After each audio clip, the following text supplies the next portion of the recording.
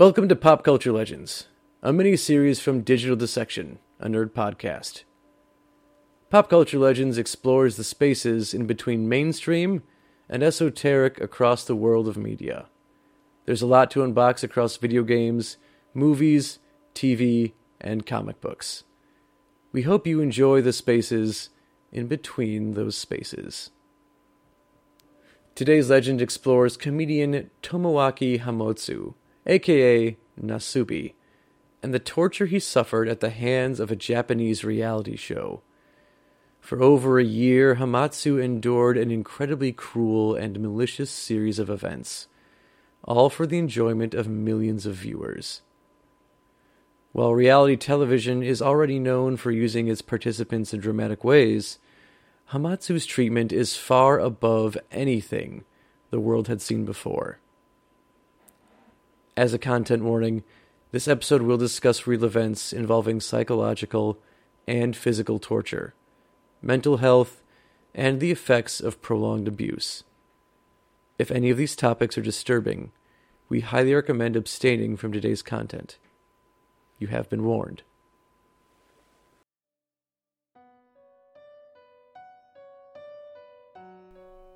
Reality television has been a mainstay of both network and cable television on a consistent basis since the late 90s. TV shows like Big Brother, Survivor, and more properties all rely on the general public as their stars, or contestants. While these shows' popularity has endured for the last 25 years, the concept of reality TV wasn't a new one, even at this point in time.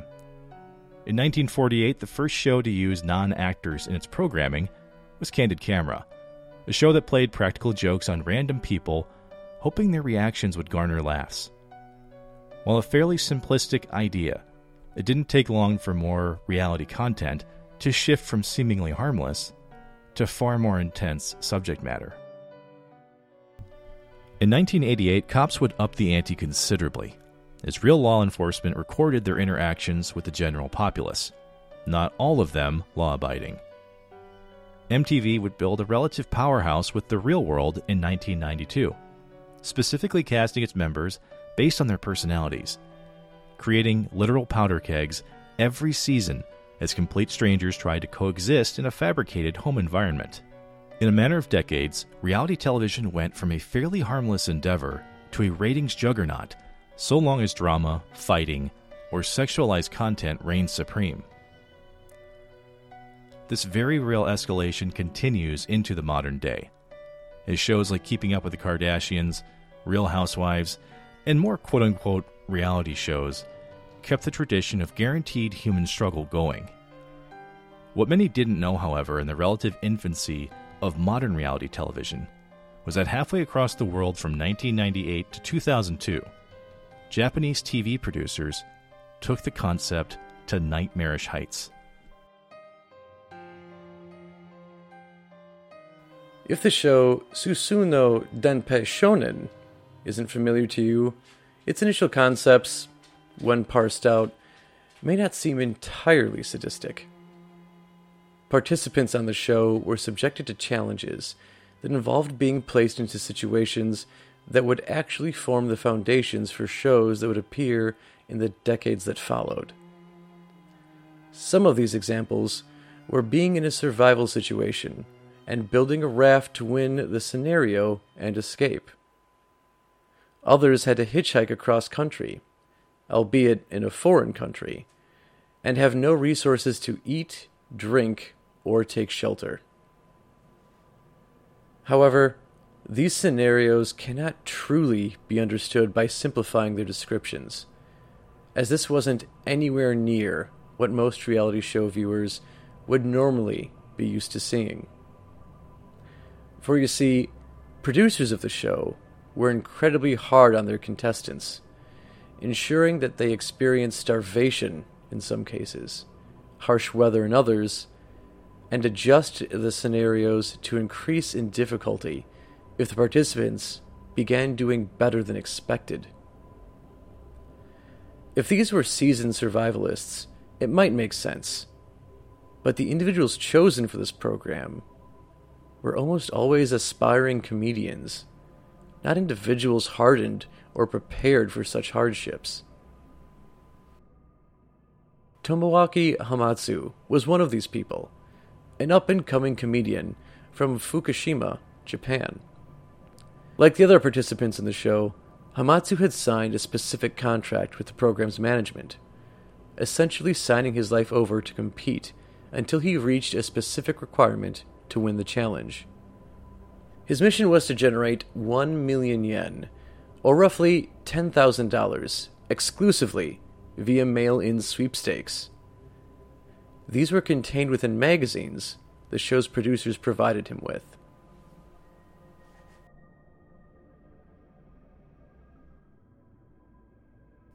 While this portion of the program seems somewhat straightforward, there were other stipulations. Hamatsu was given nothing to begin the competition. He was stripped of his clothes and was completely cut off from any communication with the outside world. He was also confined to an apartment, but fortunately it at least had electricity, water, and heat. For his efforts, he was nicknamed Nasubi, which is Japanese for eggplant.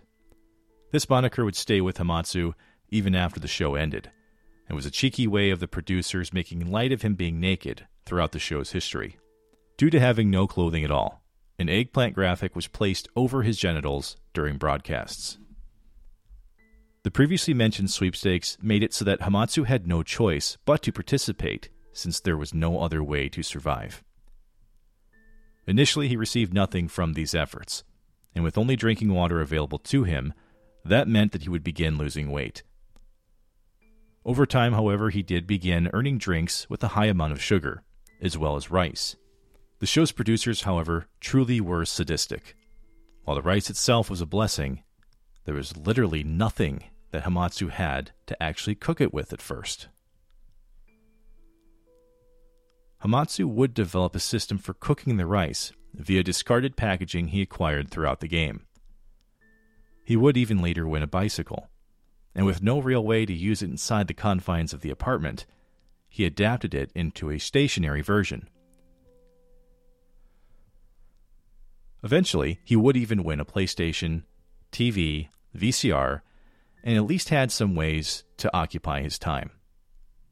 He would also befriend a plush toy he would call his sensei, and routinely held conversations with it to maintain his sanity.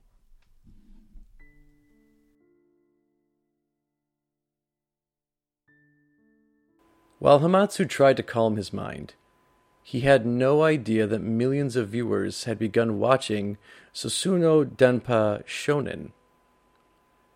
Producers were extremely careful to ensure that his TV had no communicable ways of reaching the outside world, as paparazzi, fans, and media had learned of his location. Hamatsu had always thought his participation was a bizarre social experiment, but in reality, he was viewed by hordes of people, many who poked fun at his demise and enjoyed his daily musings. This wasn't an exaggeration. The show was watched by 17 million viewers, and producers took further steps to ensure that the entertainment value remained high. This involved consistently tormenting Hamatsu. While we mentioned that he had to eat raw rice, it only got worse from there. In addition to the rice, his primary diet consisted of dog food that he also won from the magazine sweepstakes he had no choice but to participate in. To further make the situation more degrading, producers even had deliverymen show up to the apartment with delicious food that wasn't meant for him.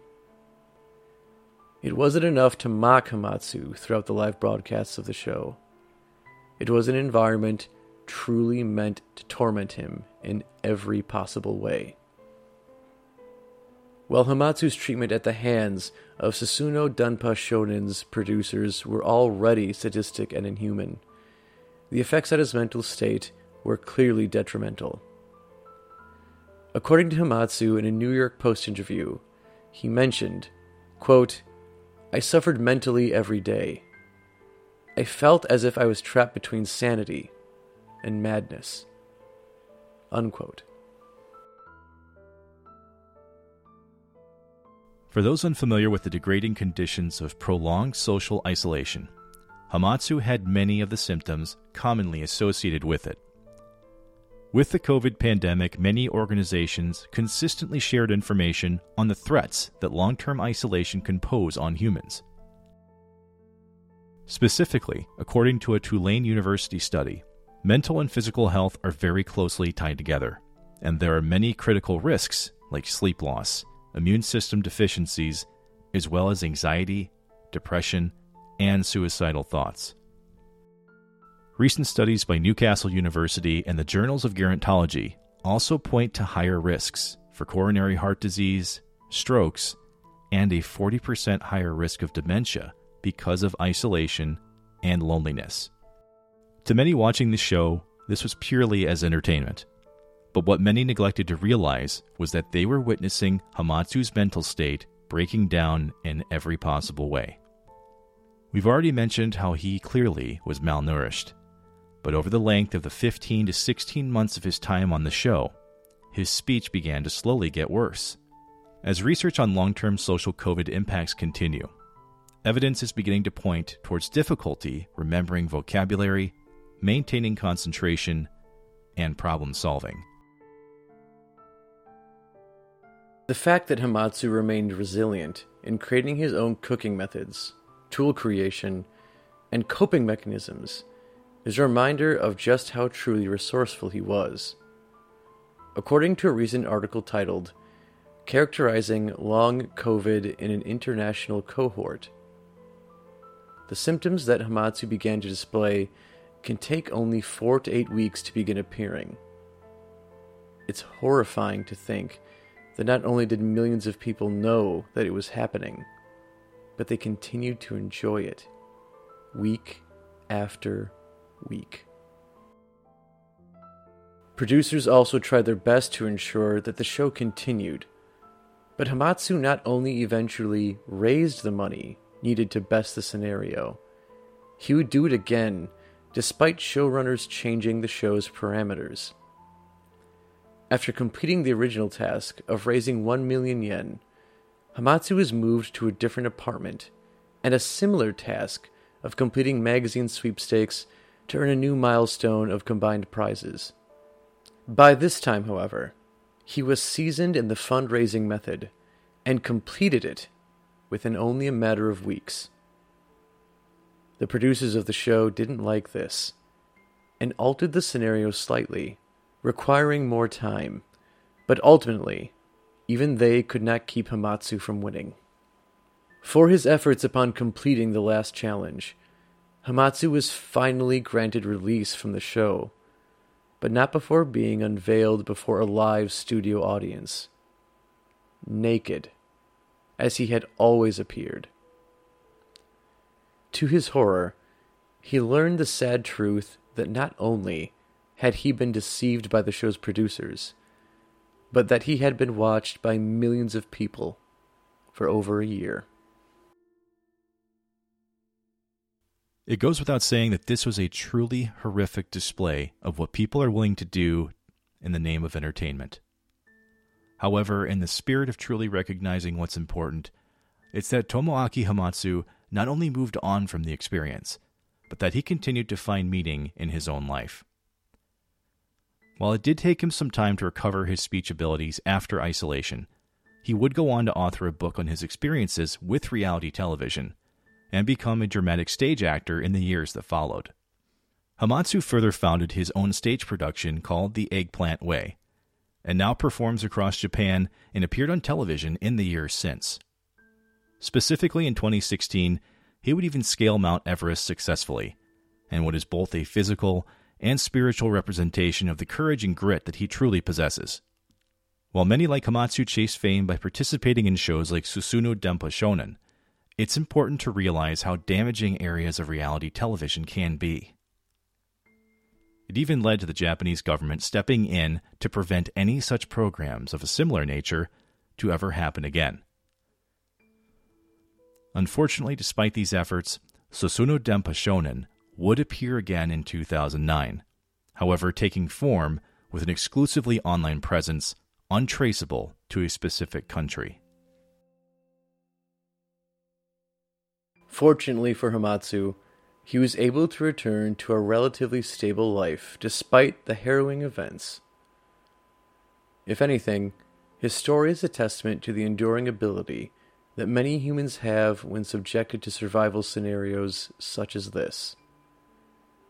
Despite everything he endured, Hamatsu remains a positive influence, and he has advice for anyone else who might consider chasing fame.